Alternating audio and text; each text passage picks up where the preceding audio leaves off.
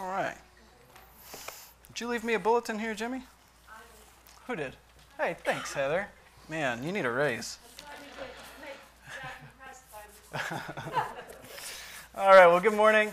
We are in the Gospel of John this morning, and we are in chapter 4, so if you want to get your Bible and turn there.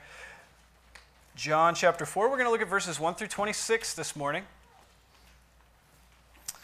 And next week we will finish this text out. And normally we alternate between Gospel of John and Isaiah, but we're going to go through probably all the way through chapter 4.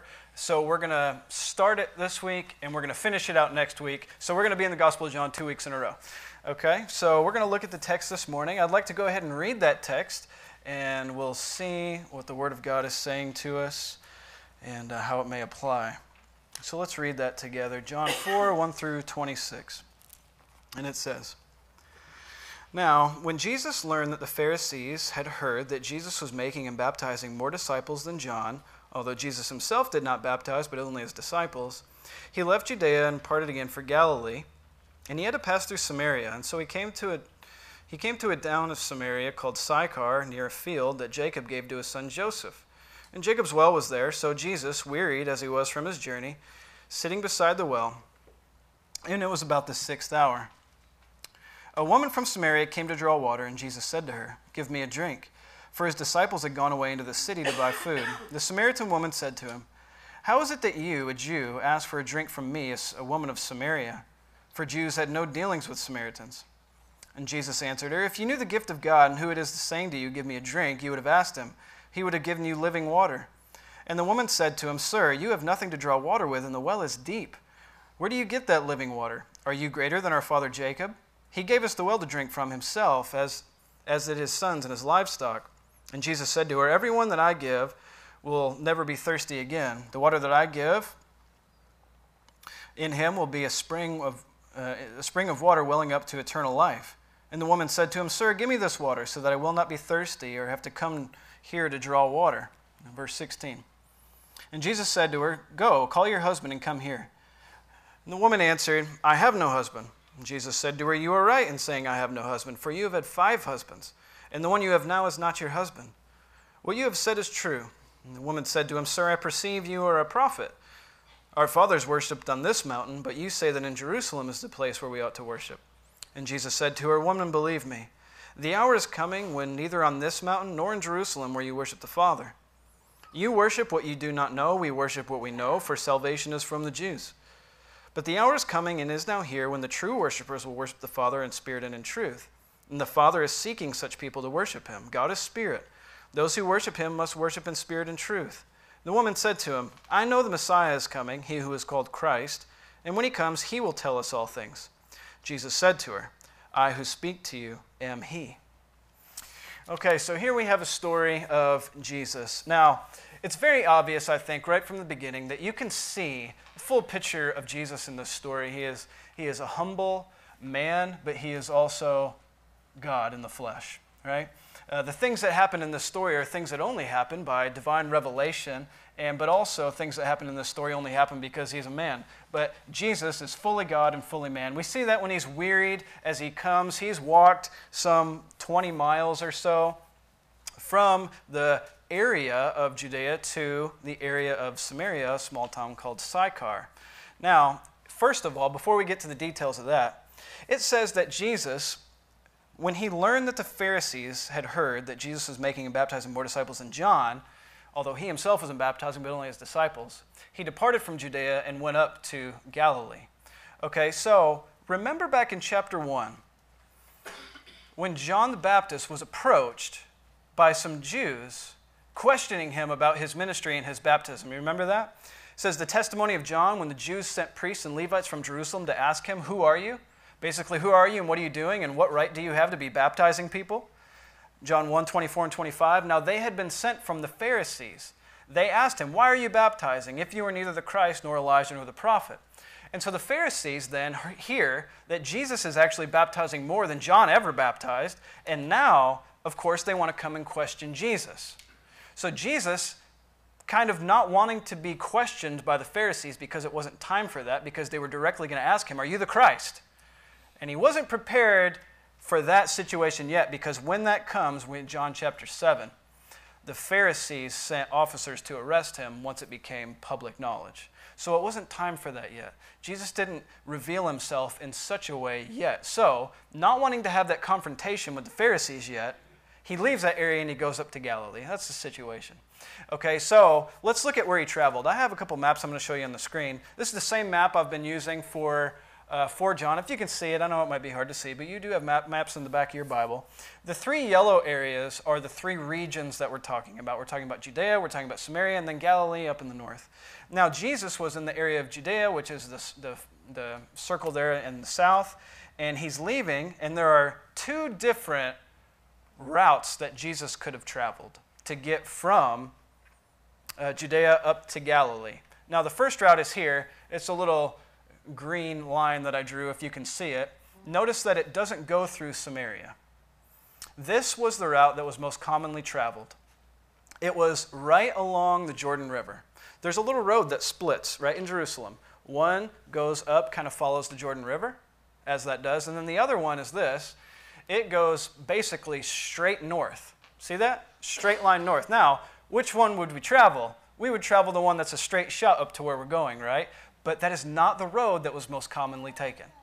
The road that was most commonly taken was the first one that traveled up through up beside the Jordan River. Why is that? Because the Jews wanted to avoid Samaria at all costs. And we'll get to why in just a moment. That may be something you already know. But we see a little town right on the road, directly from the area, the Judea up to Galilee. Right on that road, they hit smack dab in this little town called Sychar. And this is where Jesus was. Now, in the text, it says, he left. In verse 4, it says, he had to pass through Samaria. You see that in verse 4? Now, at an initial reading, we'd say, no, he didn't. He actually didn't have to pass through Sychar. He could have taken a different way. He didn't have to. But the little phrase here used is very specific. It basically is a divine must. That is, there was no other option for him according to the plan of God. He had to do it. It's used in John 3:14. As Moses lifted up the serpent in the wilderness, so must the Son of Man be lifted up. Must, had to, same phrase right there. It must happen because this is the definite plan of God.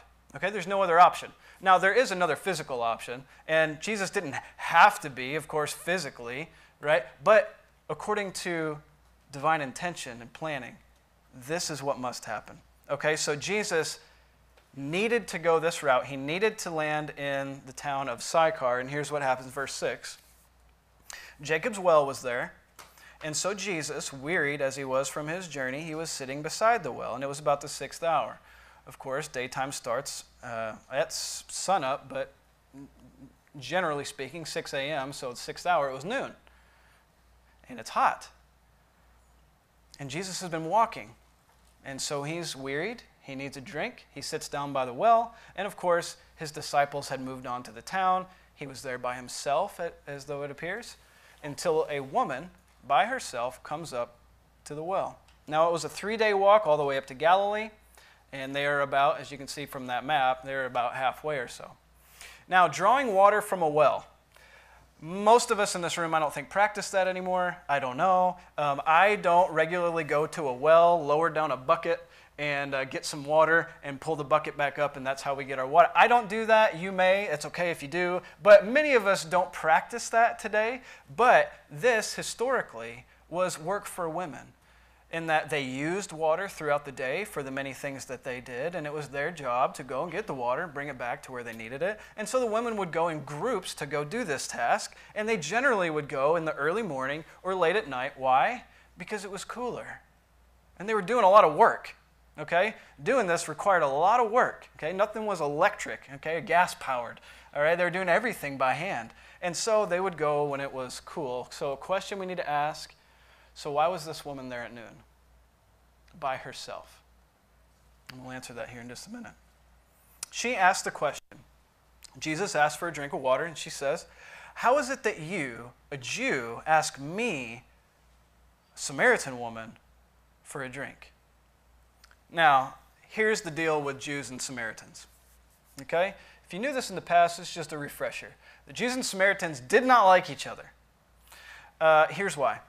When the Assyrians came, and we're reading about this in the book of Isaiah, actually, but when the Assyrians came, they defeated the northern kingdom, and they took them over completely. Remember, it was divided, northern kingdom, southern kingdom, and the northern kingdom was defeated by the Assyrians. The southern kingdom comes to be defeated by the Babylonians later on. But right now, the northern kingdom is defeated by the Assyrians, and here's what they do. They take part of the Jewish people, and they deport them to another area.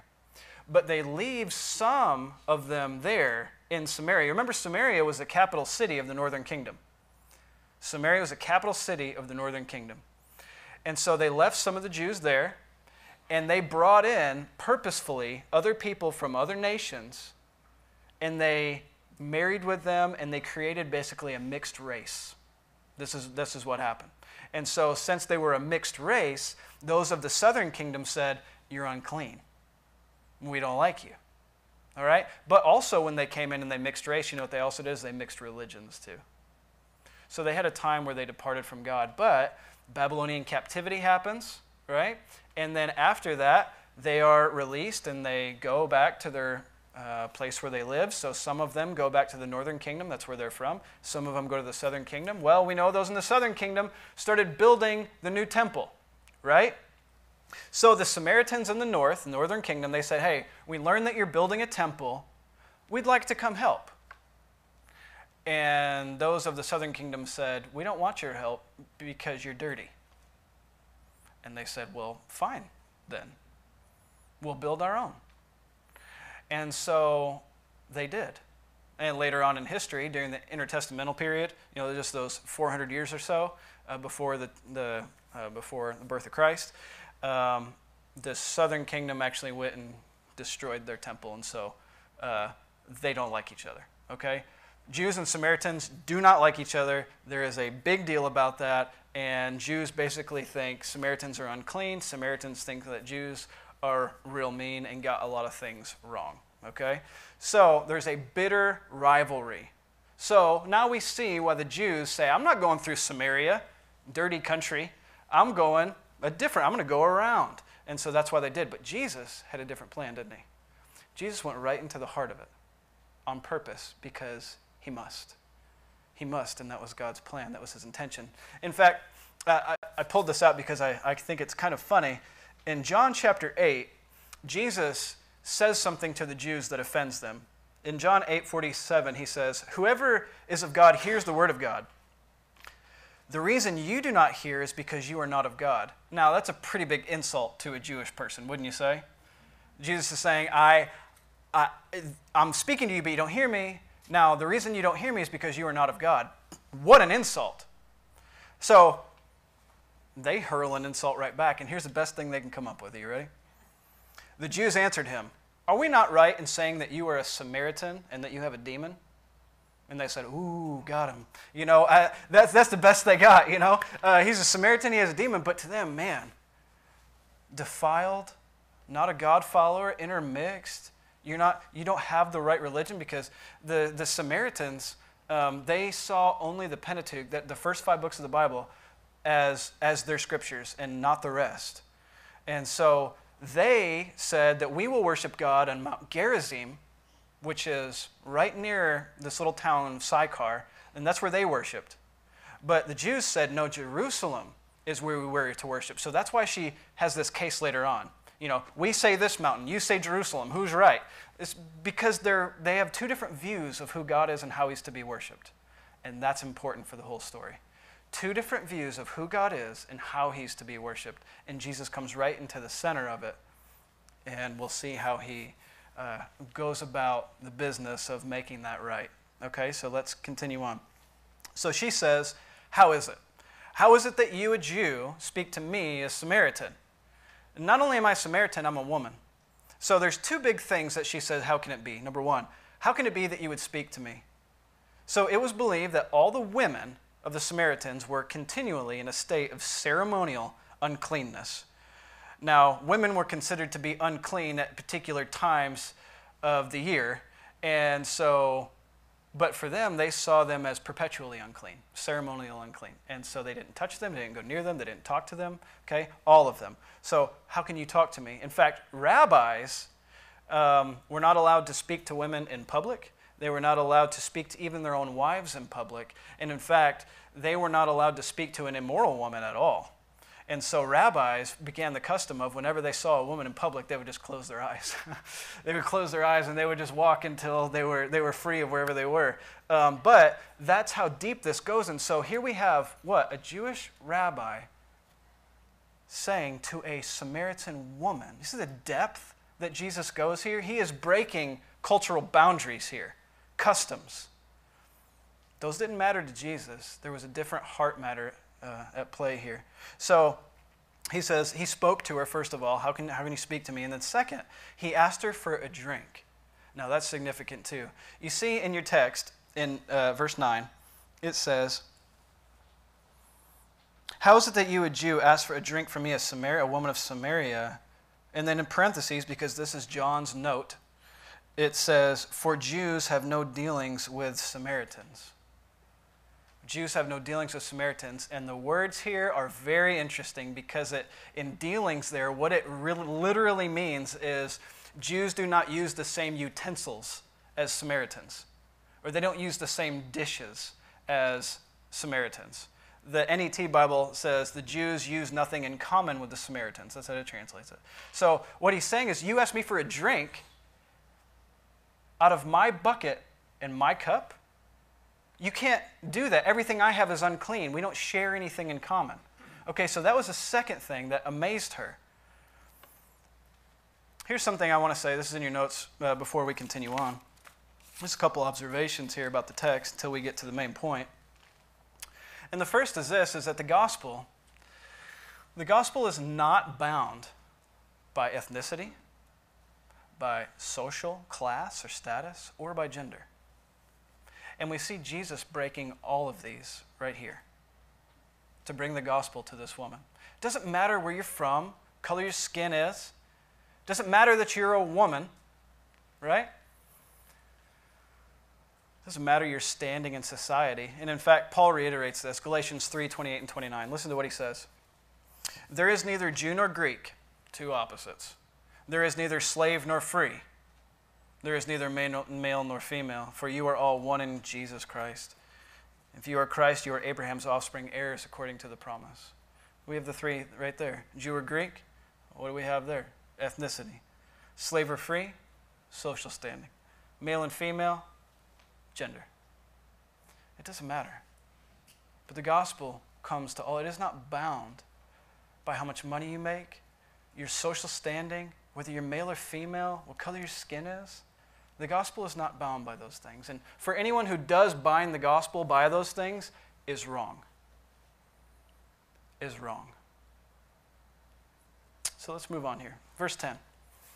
So Jesus answered, if you knew the gift of God and who is it who's saying to you, give me a drink, you would have asked him, he would have given you living water. And the woman said to him, sir, you have nothing to draw water with, and the well is deep. Where do you get that living water? Are you greater than our father Jacob? He gave us a well, and he drank from it himself and his sons and his livestock. And he said, everyone who drinks from this water will be thirsty again. But everyone who drinks from the water I will give will never be thirsty again.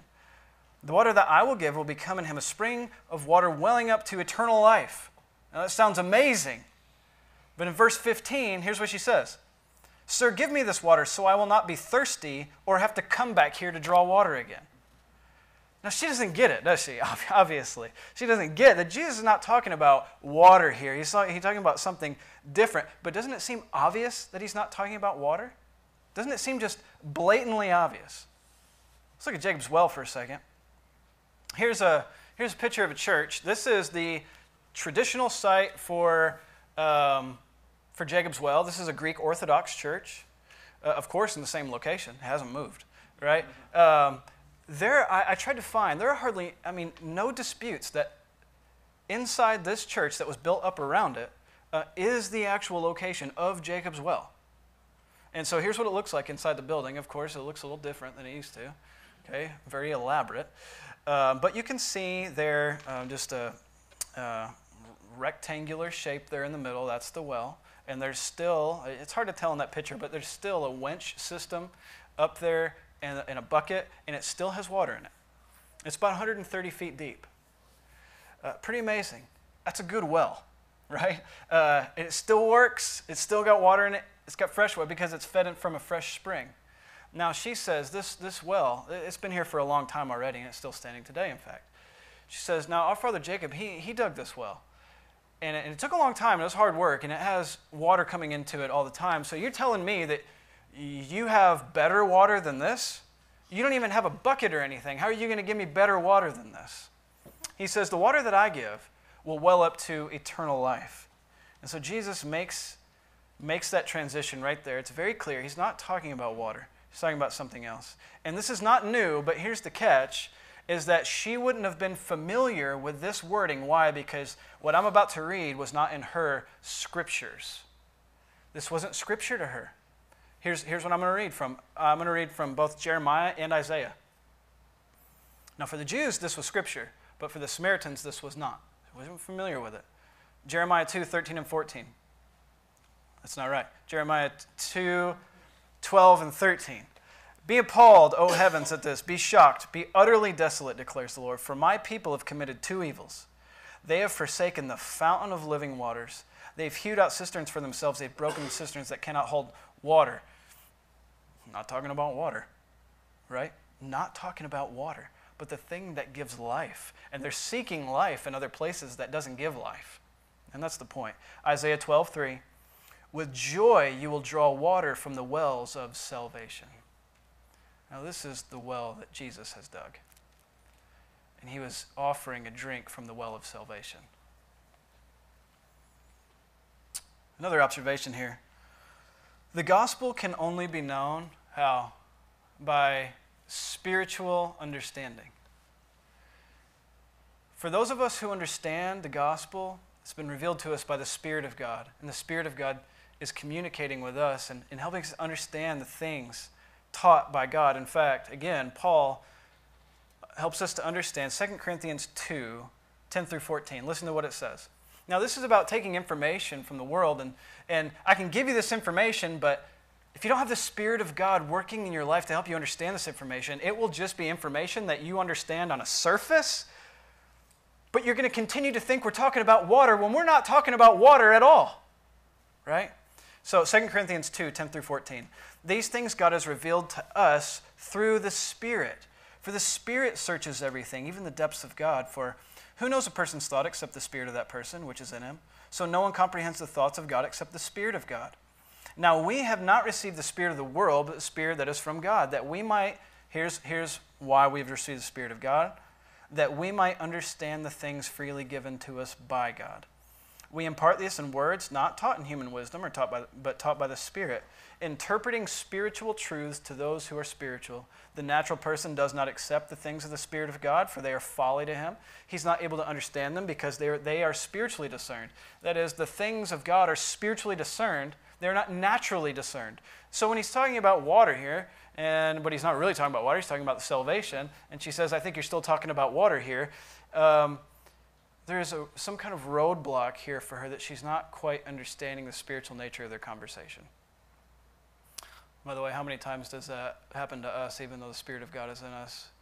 And all of a sudden, the Spirit of God works in you, and you say, whoa, I actually get that now.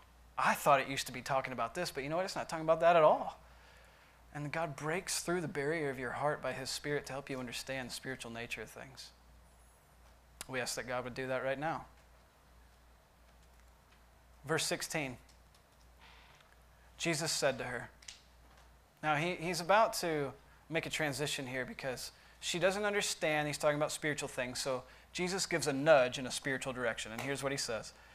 Go, call your husband and come here. Now, Jesus knew what he was doing when he said that. And the woman answered and said, I have no husband. Jesus said to her, you are right in saying you have no husband, for you have had 5 husbands, and the one you have now is not your husband. She says, what you have said is true. The woman the woman said to him, "Sir, I perceive you are a prophet." In other words, saying, what you have just said is true. And she doesn't deny that everything he just said is completely accurate. That's why she says, "I perceive that you're a prophet because you know stuff you shouldn't know." So she has had 5 husbands, and the man that she is living with currently is not even her husband on any level.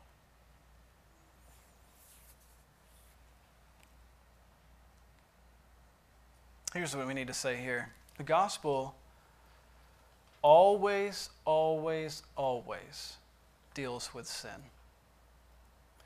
There is no gospel without sin. That is to say, there is no good news without bad news. And the bad news is that we are sinners. So if we believe or we rejoice in a gospel that says everyone is good now, go ahead, do what you want to do, that is no gospel. The gospel always confronts our sin. And that is why in the church, we need to be able to confront sins biblically. Now, that doesn't happen a whole lot in churches today. We don't like confronting sins. It's awkward. It's weird. You don't do that in the rest of the world without saying, hey, that's just your opinion. Some things are not left to opinion. Many things, in fact, are up to the Word of God, and it's up to the church to hold each other accountable to the Word and to God's standards. I want to encourage you to do that. It is awkward. There is no denying that, right? But we should be the people who know God's standards and know His truth, spiritual matters that have been interpreted to us by the Spirit of God and His Word. We know that, we have that truth, but do we neglect it? Second thing is this. The depth of a person's sin does not keep them beyond the reach of the gospel. What better encounter could have happened here with a woman who was a Samaritan and who was living an adulterous life? Let's go back to the question of this. Why was there a woman at the well in the middle of the day by herself when water was drawn in the morning or at night and in groups? Why? Because she was an outcast. She was an outcast woman by the community. She wasn't accepted. And there she was. And who did she meet? In the depth of her sin, Jesus Himself. Jesus came to her.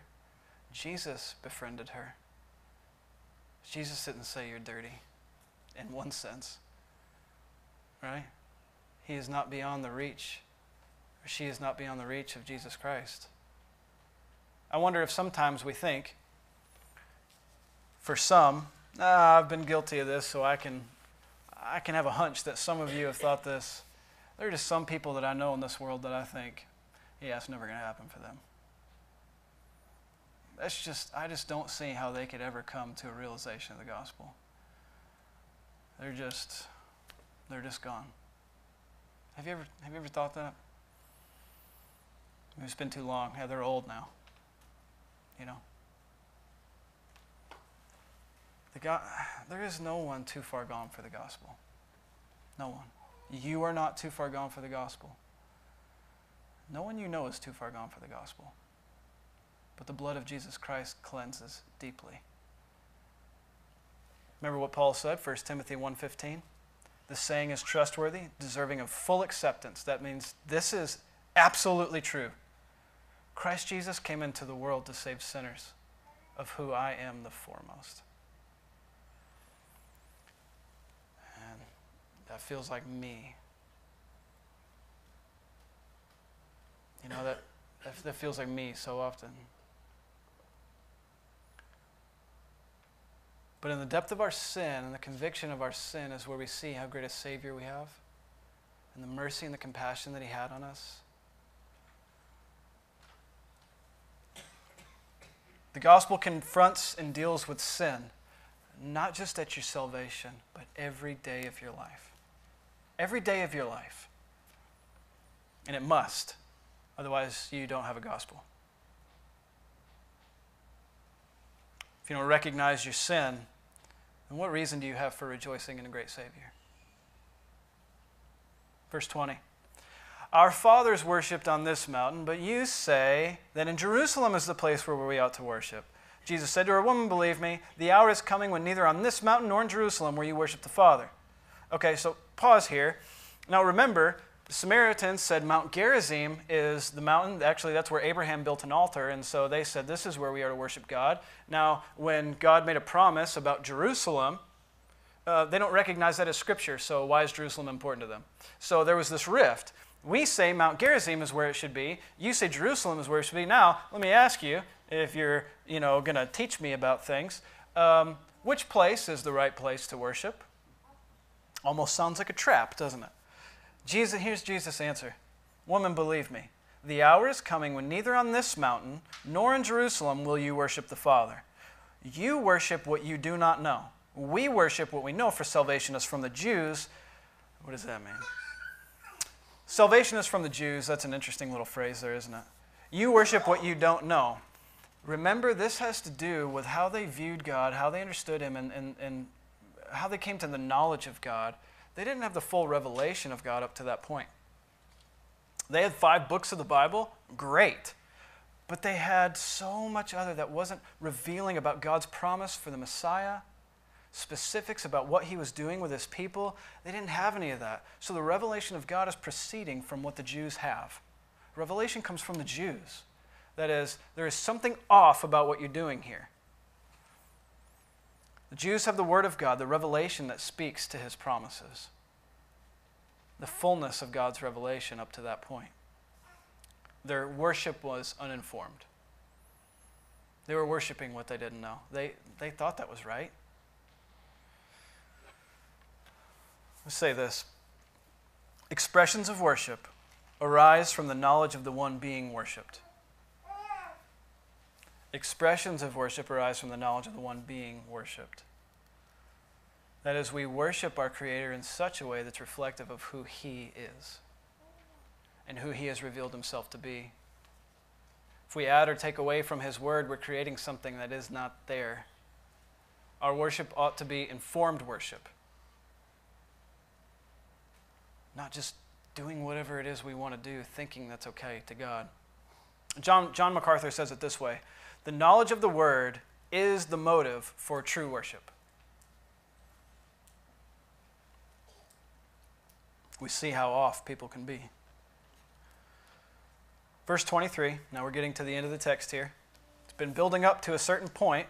Verse 23, "But the hour is coming and is now here, when the true worshipers will worship the Father in spirit and truth.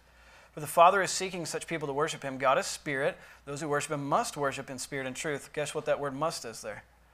The same as "had to." It's the same in the phrase. Must. There is no other option, but it is a divine must that we must. This is the way to worship. This is the God-ordained means of worship, truthfully, that is, spirit and truth. The woman said to him, "I know that the Messiah is coming, He who is called the Christ, and when He comes, He'll tell us all things." So basically she said, "Listen, prophet guy, that's great, you can tell what's going on in my life here, but let's just leave the teaching up to the Messiah." Okay? Because she didn't like what she was hearing. And unfortunately for her, or maybe fortunately, we don't know actually at this point, Jesus says in verse 26, "I who speak to you am He." So she says, "Oh, well, maybe let me reevaluate what you just said," I suppose, right? Now, if we're to understand worship in spirit and truth, we have to go back to what was just said. God is spirit. And therefore, those who worship Him must worship Him in spirit and in truth. What does that mean? I want to walk through this just briefly here. God is spirit. The worship of God is not limited in this context by location. That's the obvious thing that he's saying here at first, right? It's not limited by location. The hour is coming and is now here when the true worshipers will worship in spirit and in truth. That is, not on this mountain and not in Jerusalem. He says that's not going to be the case, but the case is that they will worship in spirit and in truth. And that's where true worship will proceed from. Saying God is spirit, that is, God is divine and God is not human. God is not a physical being in the sense that He is limited by one location, so you have to go to Him where He is. But instead, what do we know happened by the Spirit of God? God came to us where we are. That's pretty amazing. No longer do we have to go to a particular physical location to worship. What does that mean practically? I told you my stories. Some of you have heard them, but We don't call this little area the sanctuary for a reason.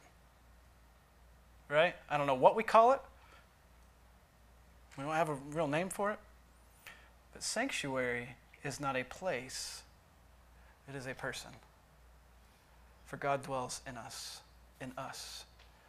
We don't need a building to worship. You know, Jane asked me just the other day in the car. We were talking about why someone might need to worship God. Now remember, Jane is 7 years old. Why does someone need to worship God? She was asking me about baptism and things like that. She brought it up, by the way. I was listening to the radio, I'll be honest with you. And she asked me a question, I turned the radio off. And we started talking, and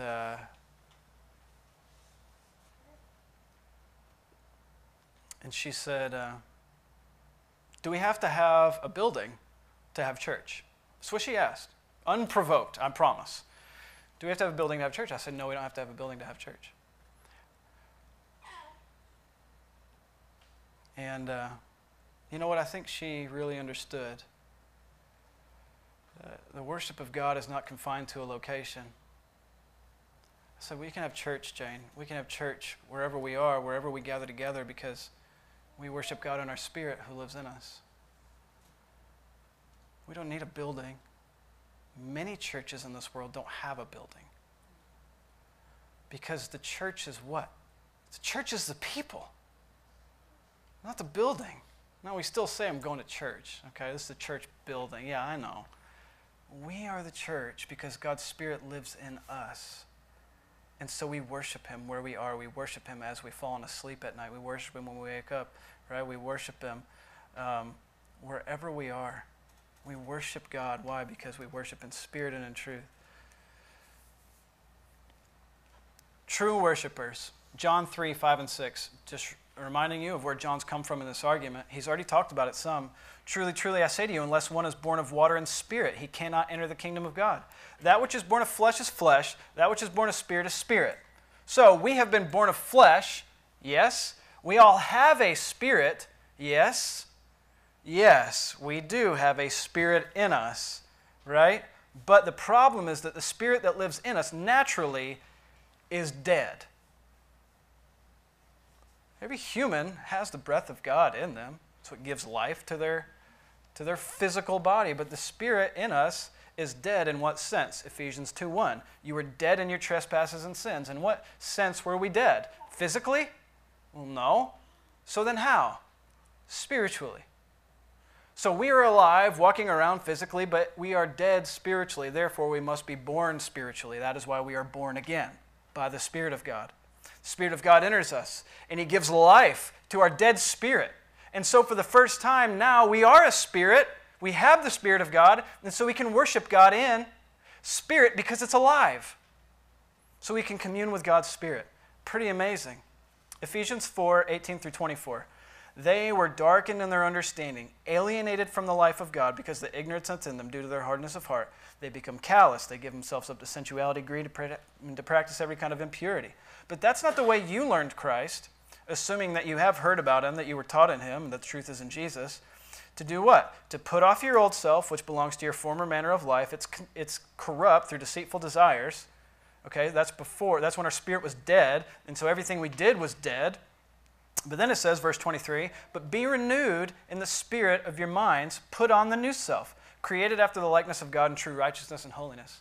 And so there is a new self that we put on because we are alive in the Spirit. Okay, so we can say it this way, basically, that the dead spirit of a sinner is made alive only by the Holy Spirit of God. There's no other way to be born again. There's no other way to give life. There is no other well that you can draw from that will spring up to eternal life. There is no other well. How do you access that well? Well, Jesus is the one who said, if you would ask me, I would give you a drink. Jesus is the only one who has a cup of water. Jesus is the only one who draws from the well for us and freely gives it to us. Jesus is the only access to the Father by the Spirit of God. Why does it say Spirit and truth? I think just generally speaking, here's two things that we can say. The Spirit is, in other words, the intention of the heart.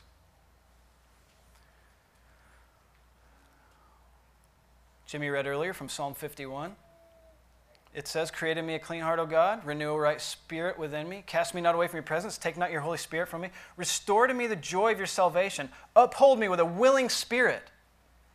Your spirit ever hurt? Drag you down? It's weary? Isaiah 29:13. The Lord said, "Because these people draw near with their mouth, they honor me with their lips, while their hearts are far from me." We worship God in spirit and the full intentions of the heart.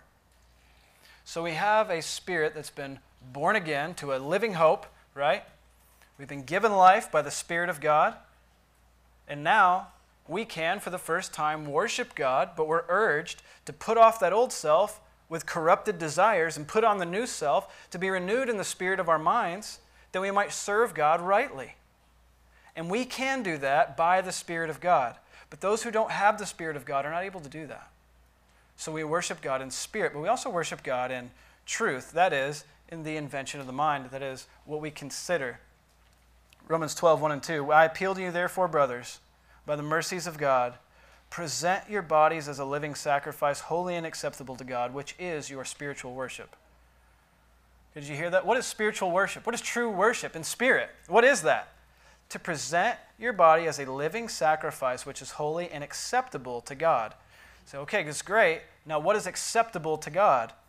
And it says in verse 2, "Do not be conformed to this world, but be transformed by the renewal of your mind, so that by testing you may discern what is the will of God, what is good, acceptable, and perfect." What is good, acceptable, and perfect. Now, the worship of God needs to be in spirit and truth. Any worship that is not done in truth is not done in spirit and is not worship. Any worship that is done in the Spirit must also be done in the truth. If you do it in spirit and not in truth, then you're not actually worshiping in the Spirit, because the Spirit is the Spirit of truth. Right? So Paul appeals to the people.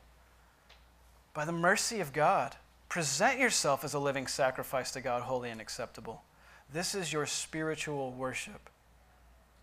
Be transformed in the renewal of your mind, that you might worship God rightly, because you can, because God has given life to your soul, to your spirit.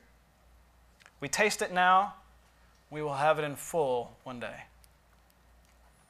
There's more to this story, and we're going to continue on with this story next week. Okay? The truth of this story goes farther. I hope that today, the things that we've drawn out would make an impact for you. We learn a great deal about the gospel when Jesus approaches this woman. I hope that you would see the truth that's in this story. I hope that you would see that what Jesus comes to break is rituals. He comes to go against the grain of the culture. He comes to say things are not about physical realities, but about spiritual realities. Focus on what is of the Spirit and truth. This is what God is seeking from you. This is what God is seeking from you today. Let's pray. Father, we thank you for your word. God, we thank you for this story that we're able to read about Jesus and the woman at the well. And God, we so